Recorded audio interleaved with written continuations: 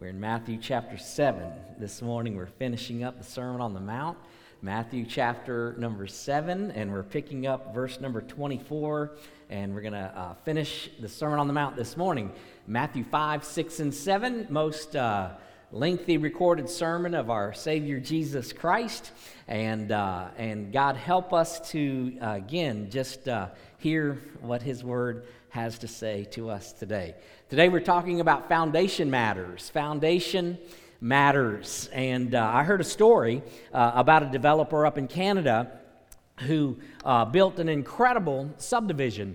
Beautiful. In fact, it was a top-end subdivision, and many people bought homes, and it wasn't long before the homes began crumbling.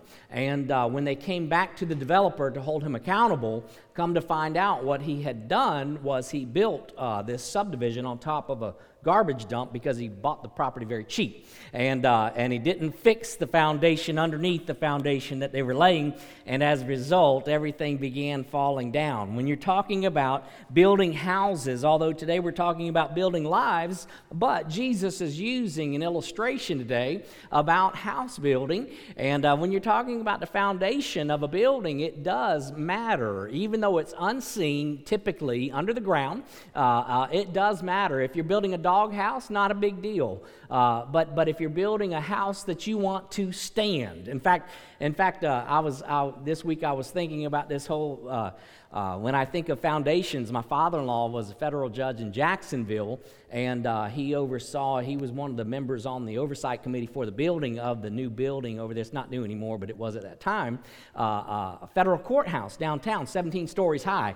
And when they built the foundation, when they were pouring the flooring of that building, he said that what happened was they did a 36-hour continual pour for the foundation. So one cement truck after another for 36 hours so that they would have a firm foundation upon which to build.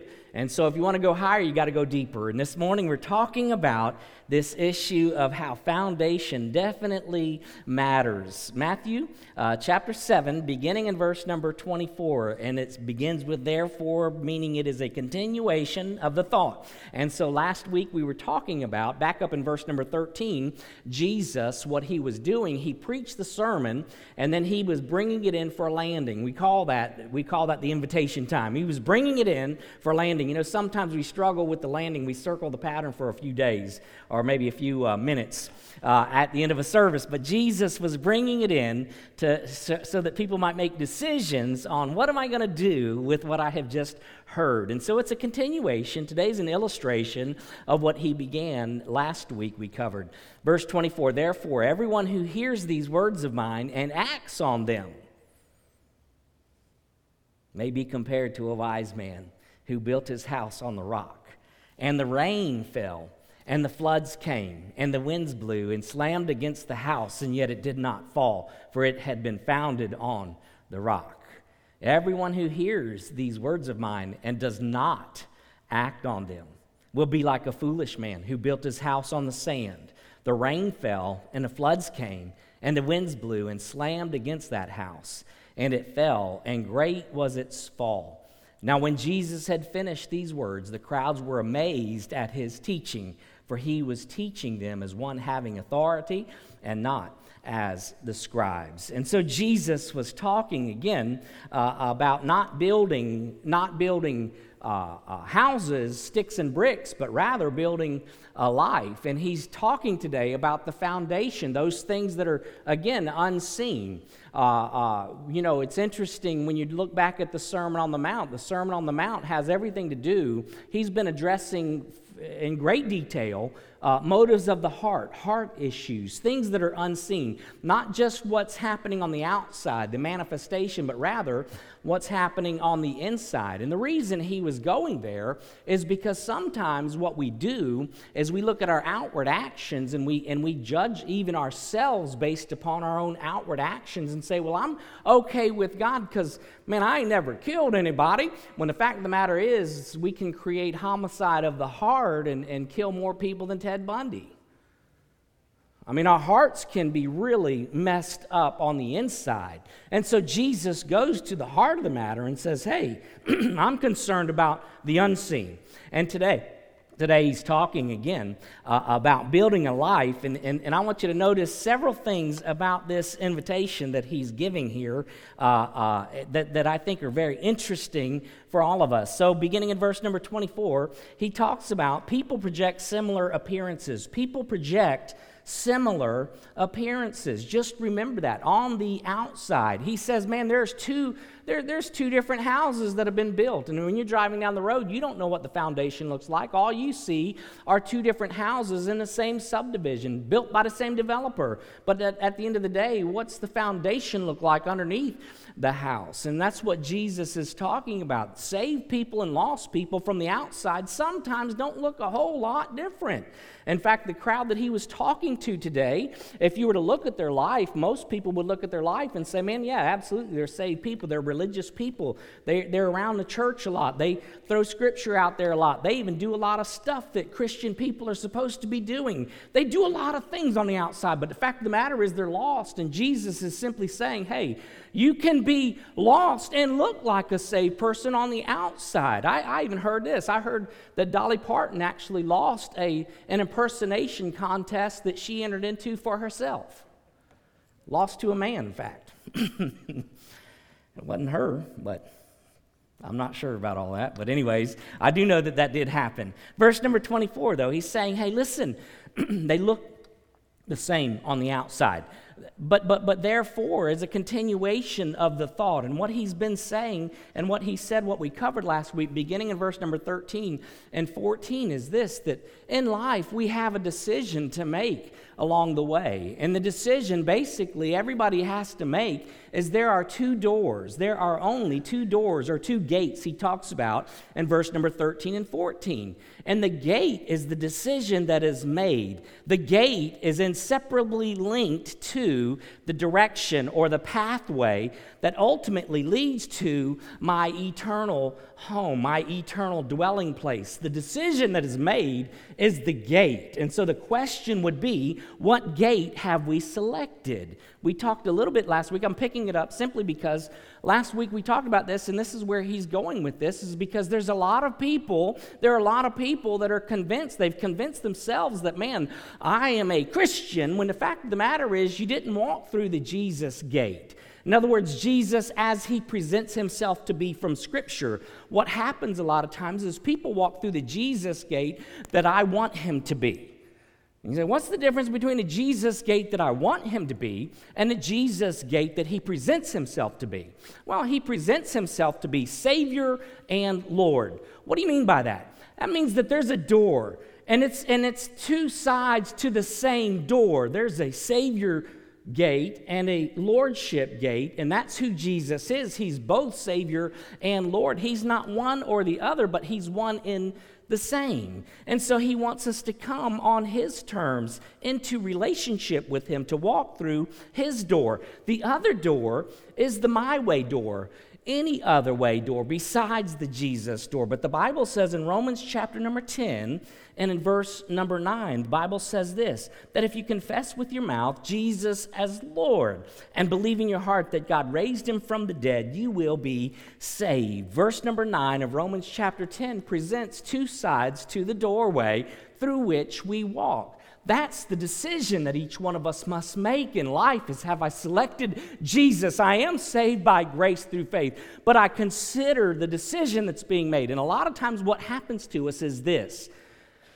We see the Jesus door and we see the Savior door, and we're grateful. Anybody and everybody should be grateful that, man, Jesus died on the cross for my sins. I'm grateful for that. Even the demons believe that he did that he conquered death in the grave, that he's alive today. Even the demons believe that. Everybody wants that, but not everybody wants the path that's connected to the door. In other words, there's a lot of folks that say, man, I don't know about the Lordship thing. I want the Savior thing. In fact, I want the destination And so ultimately what's happened to a lot of people is I have simply selected the eternal destination, but I haven't walked through the proper door, the surrendership to the lordship of Jesus Christ. He's not only my Savior, but He's also my Lord. And so as a result, what happens is we begin to create our own religion. That's exactly what happened with these people that he's addressing. He's not talking to agnostics here. He's not talking to atheists as his audience. He's talking to religious people that are connected with Judaism. But what they did is they picked and chose what was important and what wasn't important, and they decided and they created their own religious activity. And because they created their own religious activity, now I know that, man, I got to be right with God. And the fact of the matter is, Jesus says, if we back up for a second, verse number 13 and 14, enter through the narrow gate. For the gate is wide and the way is broad that leads to destruction, and there are many who enter through it. For the gate is small and the way is narrow and leads to life, and there are few who find it. And then from verse 15 to verse number 20, he says, hey, along the way there's going to be some false prophets. There's going to be some people that'll teach you the wrong things along the way. But then he says in verse number 21, not everyone who says to me, Lord, Lord, will enter the kingdom of heaven, but he who does the will of my Father who is in heaven will enter. Many will say to me on that day, Lord, Lord, did we not prophesy in your name, and in your name cast out demons, and in your name perform many miracles? And then I will declare to them, I never knew you. Depart from me, you who practice lawlessness. In other words, what he's saying is, listen, in the life of my children, in the life of people who have called on my name and been saved, you're going to find them to be obedient to my lordship.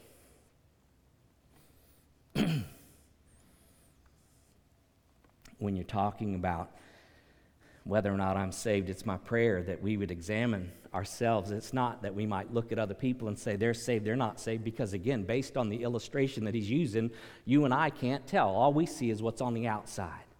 I believe there's going to be a lot of surprises at the end of the day. I think there's going to be some surprises who aren't in heaven and some surprises who are in heaven, because it's not up for us to decide that. But at the end of the day, Jesus, throughout the New Testament, gives us direction. He's not presenting to us some kind of a hope-so. He wants us to be assured of our salvation. But be careful that we're not self-deceived. In other words, a self-deceived person is not a person that's surrendered to the Lordship. And so when you're not surrendered to the Lordship, you have issues that come along. For example, finances. There's people that say, man, I'm saved. I know I'm saved. I know I'm going to heaven. I've got assurance, but I've never given a dime for nothing to Jesus. I mean, Jesus himself, do you know that Jesus himself, you say, why are you talking about this, preacher?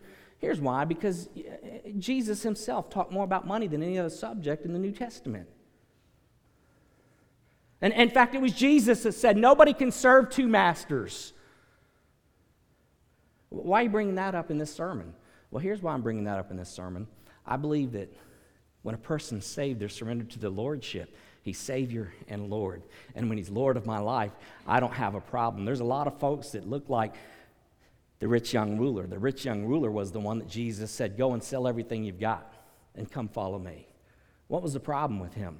Everything he got was a lot, and I don't want to surrender to your Lordship because I really don't like that one. And although we look at that story and say, man, that's crazy. That's crazy that man would hang on to stuff and walk away. And yet we have people that won't even give up a tenth. You know, Matthew, or in Malachi chapter number 3, verses 8 and following, will a man rob God? You're robbing me. But you say, how we robbed you? In tithes and offerings. You're cursed with a curse. You're robbing me, the whole nation of you. Bring the whole tithe into the storehouse, so that there may be food in my house, and test me now in this, says the Lord of hosts, if I will not open for you the windows of heaven, pour out for you a blessing until it overflows. Are you saying that you can buy your way into heaven? Absolutely not. Absolutely not. But if you walk through the doorway that's inseparably linked to the pathway that ultimately leads to the destination, then I don't have a problem with submitting to the Lordship of Jesus Christ. If I look at that and say, no way would I give like that. then I'm just simply asking the question, have you walked through the doorway to gather together? You know, when we talk about gathering together, the Bible says in Hebrews 10, verse number 25, not forsaking our own assembling together as is the habit of some, but encouraging one another, and all the more as you see the day drawing near. What he's saying. What I'm saying is we have a religious activity being practiced today that's foreign to the New Testament. We have people that are professing to be followers of Jesus Christ that don't practice the principles that he has set out for us that are black and white, clear as crystal. And yet there are many, and this is the sermon that he's been talking. He's preaching this sermon. You say, "Why? Jesus said that. Jesus said." There's going to be a lot of people that say, "Lord, Lord." And the fact of the matter is, he wasn't Lord. Jesus maybe, but not Lord, Lord. I want the Savior. I want my eternity to be secure, but I don't like the path that leads there. I'm going to do it my way. This morning, it's my prayer that we would just simply ask ourselves the question, am I on the right path? In fact, he tells us to examine ourselves along the way. 2 Corinthians 13:5, the Bible says, test yourselves to see if you are in the faith. Examine yourselves. Or do you not recognize this about yourselves, that Jesus Christ is in you, unless indeed you fail the test? 2 Timothy says it like this in chapter number 3 and in verse number 5. 2 Timothy chapter 3 and verse number 5. He's talking about in latter days that people are going to hold to a form of godliness, although they have denied its power. In other words, what happens is there are two houses, back to Jesus' illustration. There are two houses, and from the outside, they really look similar. And so it is with saved and lost people. You can look the part, but are you the part? It's for each one of us to ask. Not only do we have similar appearances, people participate in similar experiences. They participate in similar experiences. Look at this illustration that he's using. He's saying, man, there's these two houses that have been built, and these two houses both go through the same storm. Both of them experience the winds. Both of them experience the rains. Both of them experience the floods. In other words, there are some people that want to believe, and in fact, there are some teachers who falsely will teach that, man, if you're saved and you just have faith, you're not going to go through these difficulties, when the fact of the matter is, whether you're saved or lost, we will experience storms in life. All of us. It doesn't matter whether I'm saved. It doesn't matter whether I'm lost. We will all go through storms. Why? Because we're living life in a broken world, and all of us will go through difficulties along the way. That's just part of the world in which we live. In fact, the Bible tells us in James chapter number 1 and in verse number 2, consider it pure joy, my brothers, whenever you face trials of various kinds. In other words, what happens to us along the way, living life in a broken world, we will go through difficult days. But praise God for the believer. Praise God for the believer. The Holy Spirit is indwelling within the heart, and we can find significance in the storms to the extent that we can even sing songs in the middle of storms. I mean, he brings significance. What's the significance in the storm in the life of a believer? Well, here's what the significance is. God can take all things and make them beautiful for us, and I'm grateful for that. But at the end of the day, the Bible tells us in Psalm number 119 and verse number 71, he says, it was good for me that I was afflicted so that I might learn of your statutes. In other words, how do I know? How do I know that his grace is sufficient, for his power is perfected in my weaknesses, unless I'm weak? How will I know that? How will I know that he will keep in perfect peace him whose mind is stayed on thee, because he trusts in thee? How do I know that biblical truth? Unless I have reason to ask the question. We go through difficult days, and in the midst of difficult days, there's significance in the life of saints. It's not just oh, woe is me, but rather, man, in the midst of it, I'm made stronger. I mean, it's one of the blessings. For two reasons, twofold. There's two reasons that we go through these storms. Number one, so that we might know God. Number one, so that we might know God. There's ways to know Him deeper through the midst of storms, some ways that we'll never learn otherwise. And so praise God for the deep waters. Praise God for the storm. To know God, but not only to know God, but also to make Him known.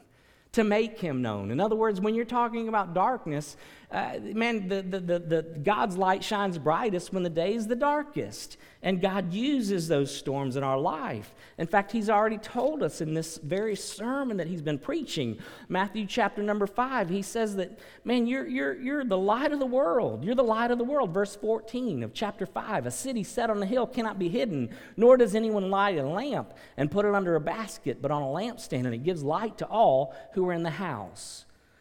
In other words, He's just simply saying, hey, listen, you're going to go through storms. We're all going to go through storms.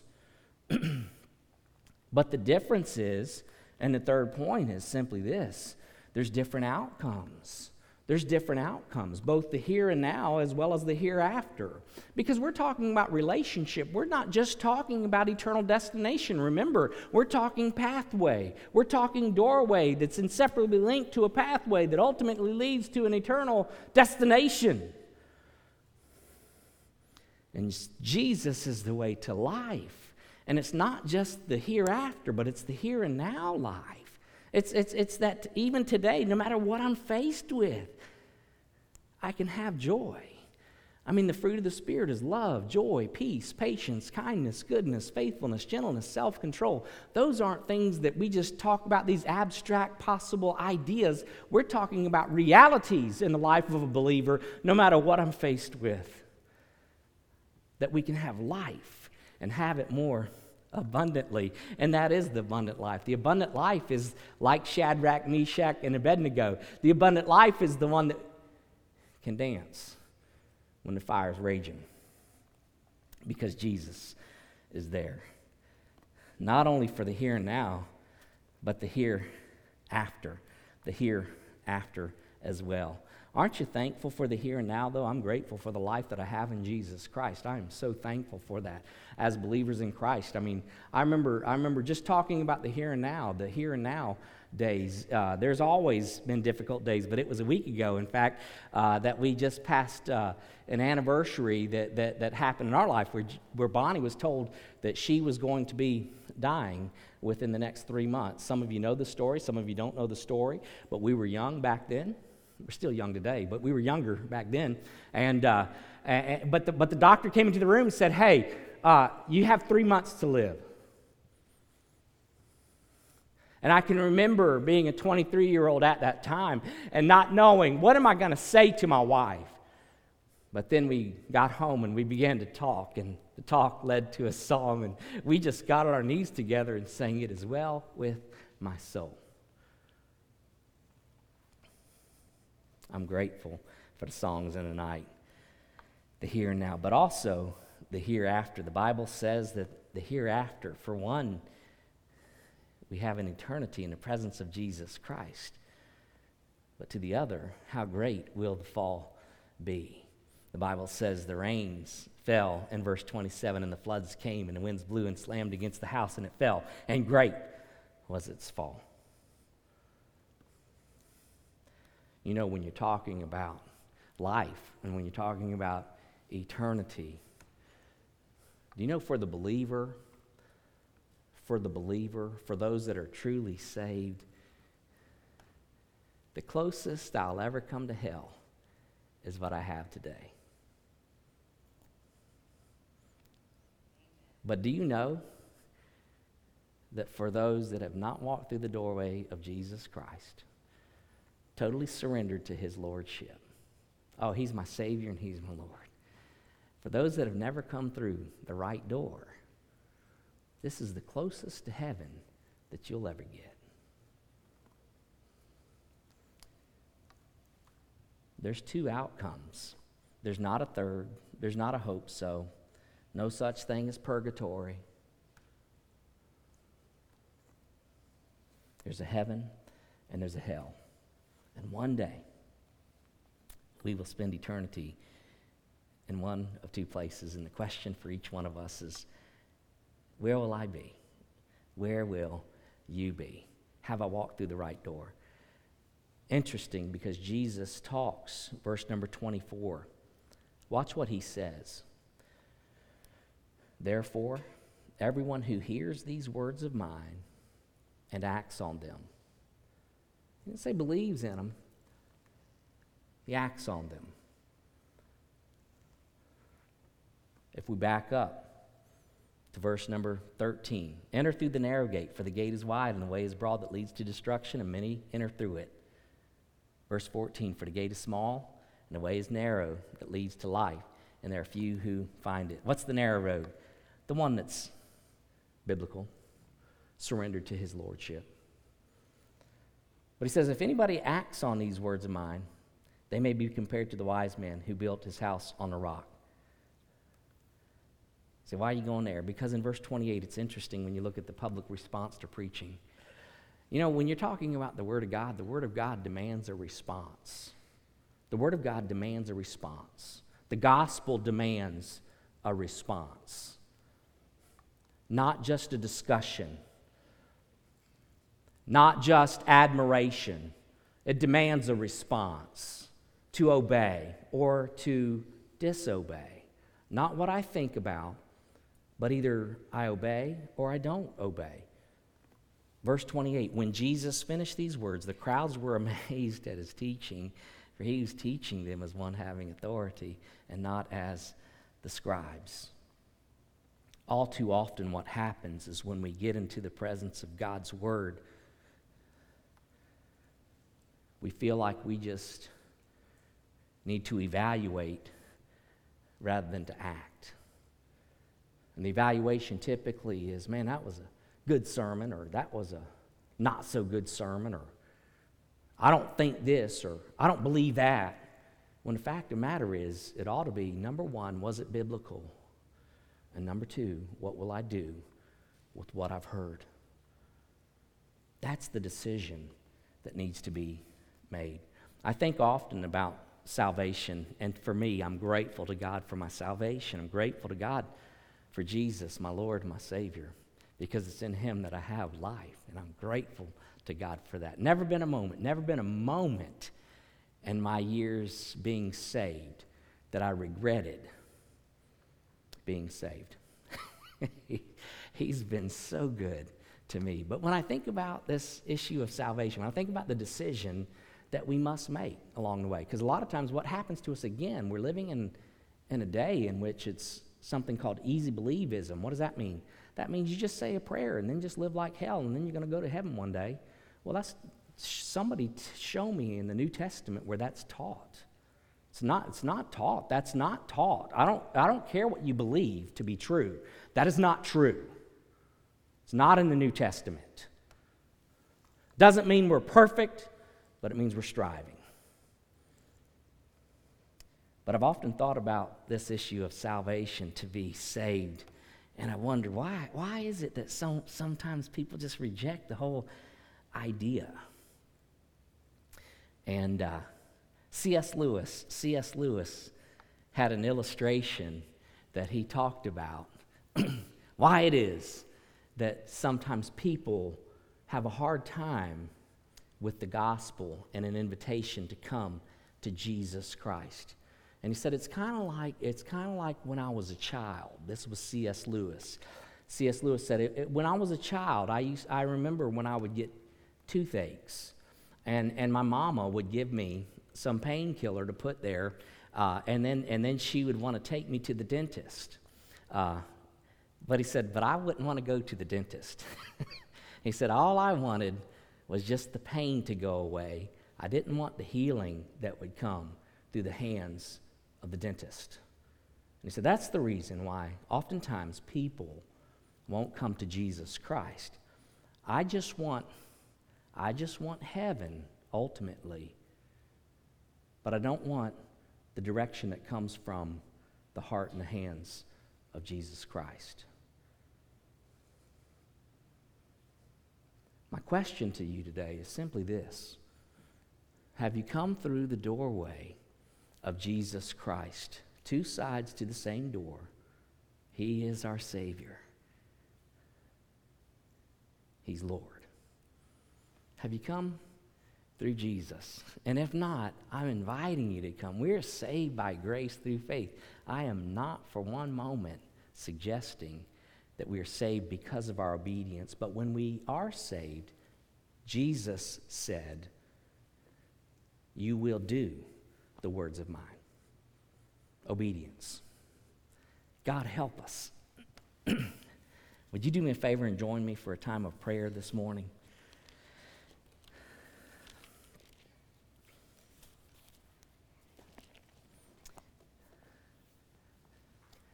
We're going to have an invitation time here today. I just want to ask you a question. Is Jesus Christ your Lord and Savior? Is he? Have ever been a time in your life when you said, man, I need to repent? That's why John the Baptist, Jesus Christ, Paul, Peter, every last one of them recorded in Scripture when they gave invitations and when they preached sermons, it was a call to repent. What does repent means? Repent means to stop doing it your way and to turn around and start doing it His way. To surrender to His Lordship. I'm going to stop living the way I want to live. And God, I want to live the life that you have for me. Has there ever been a time in your life when that's the decision that you made? The Holy Spirit of God helped you understand that, man, you are a sinner. I mean, the Bible's so clear. All of us, every last person, all have sinned and fallen short of the glory of God. And that sin separates us from God, but God in His great love demonstrated for you and for me His love, and that while we were sinners, Christ died on the cross for us. He paid the price for me. The wages of sin is death. Jesus died on the cross, and He took your sin, and He paid the price for your sin. He conquered death and the grave. He's alive today. He wants an intimate relationship with you. And man, if you don't have a relationship, I'm not talking about religious activity. That's what He was talking about. That's the crowd He was addressing in the sermon that He preached. I don't want you to be religious, just activity. Man, I want you to walk with me. That's the call. Are you following Him? Are you walking with Him? If not, won't you come today? Love to have the privilege and opportunity to speak with you, to talk with you, to pray with you, to help you in this journey. Hey, maybe you're here this morning, you say, man, I know that I am saved. I have no doubt about my salvation. But boy, along the way, I have tripped and fallen. And today I need to get back up. Today I need to get back up. Aren't you grateful that we have a God that says, man, if we confess our sin, He's faithful and just to forgive us of our sin and cleanse us of all unrighteousness? Has to do with fellowship with our Father. Are you walking with Him? If not, I want to encourage you today. Start fresh and new. I'm going to pray. We're going to sing a song. As soon as we sing this song this morning, it's an opportunity to come. I want to invite you to come today. Lord Jesus, thank you for this day. God, I thank you for your love. I thank you, God, for your grace, for your mercy. Oh, God, I thank you for your word. I thank you for teaching us from your word, God. And Lord, I pray that we would receive your word. Oh, God, sometimes it challenges our own belief system. But you are Lord, and you are God. Father, today I pray for those that may be here. Only you can give life, only you. So God, would you knock on doors? Have your way during this moment. Thank you for this day. God, I love you. Thank you for this time. In Jesus' name, amen.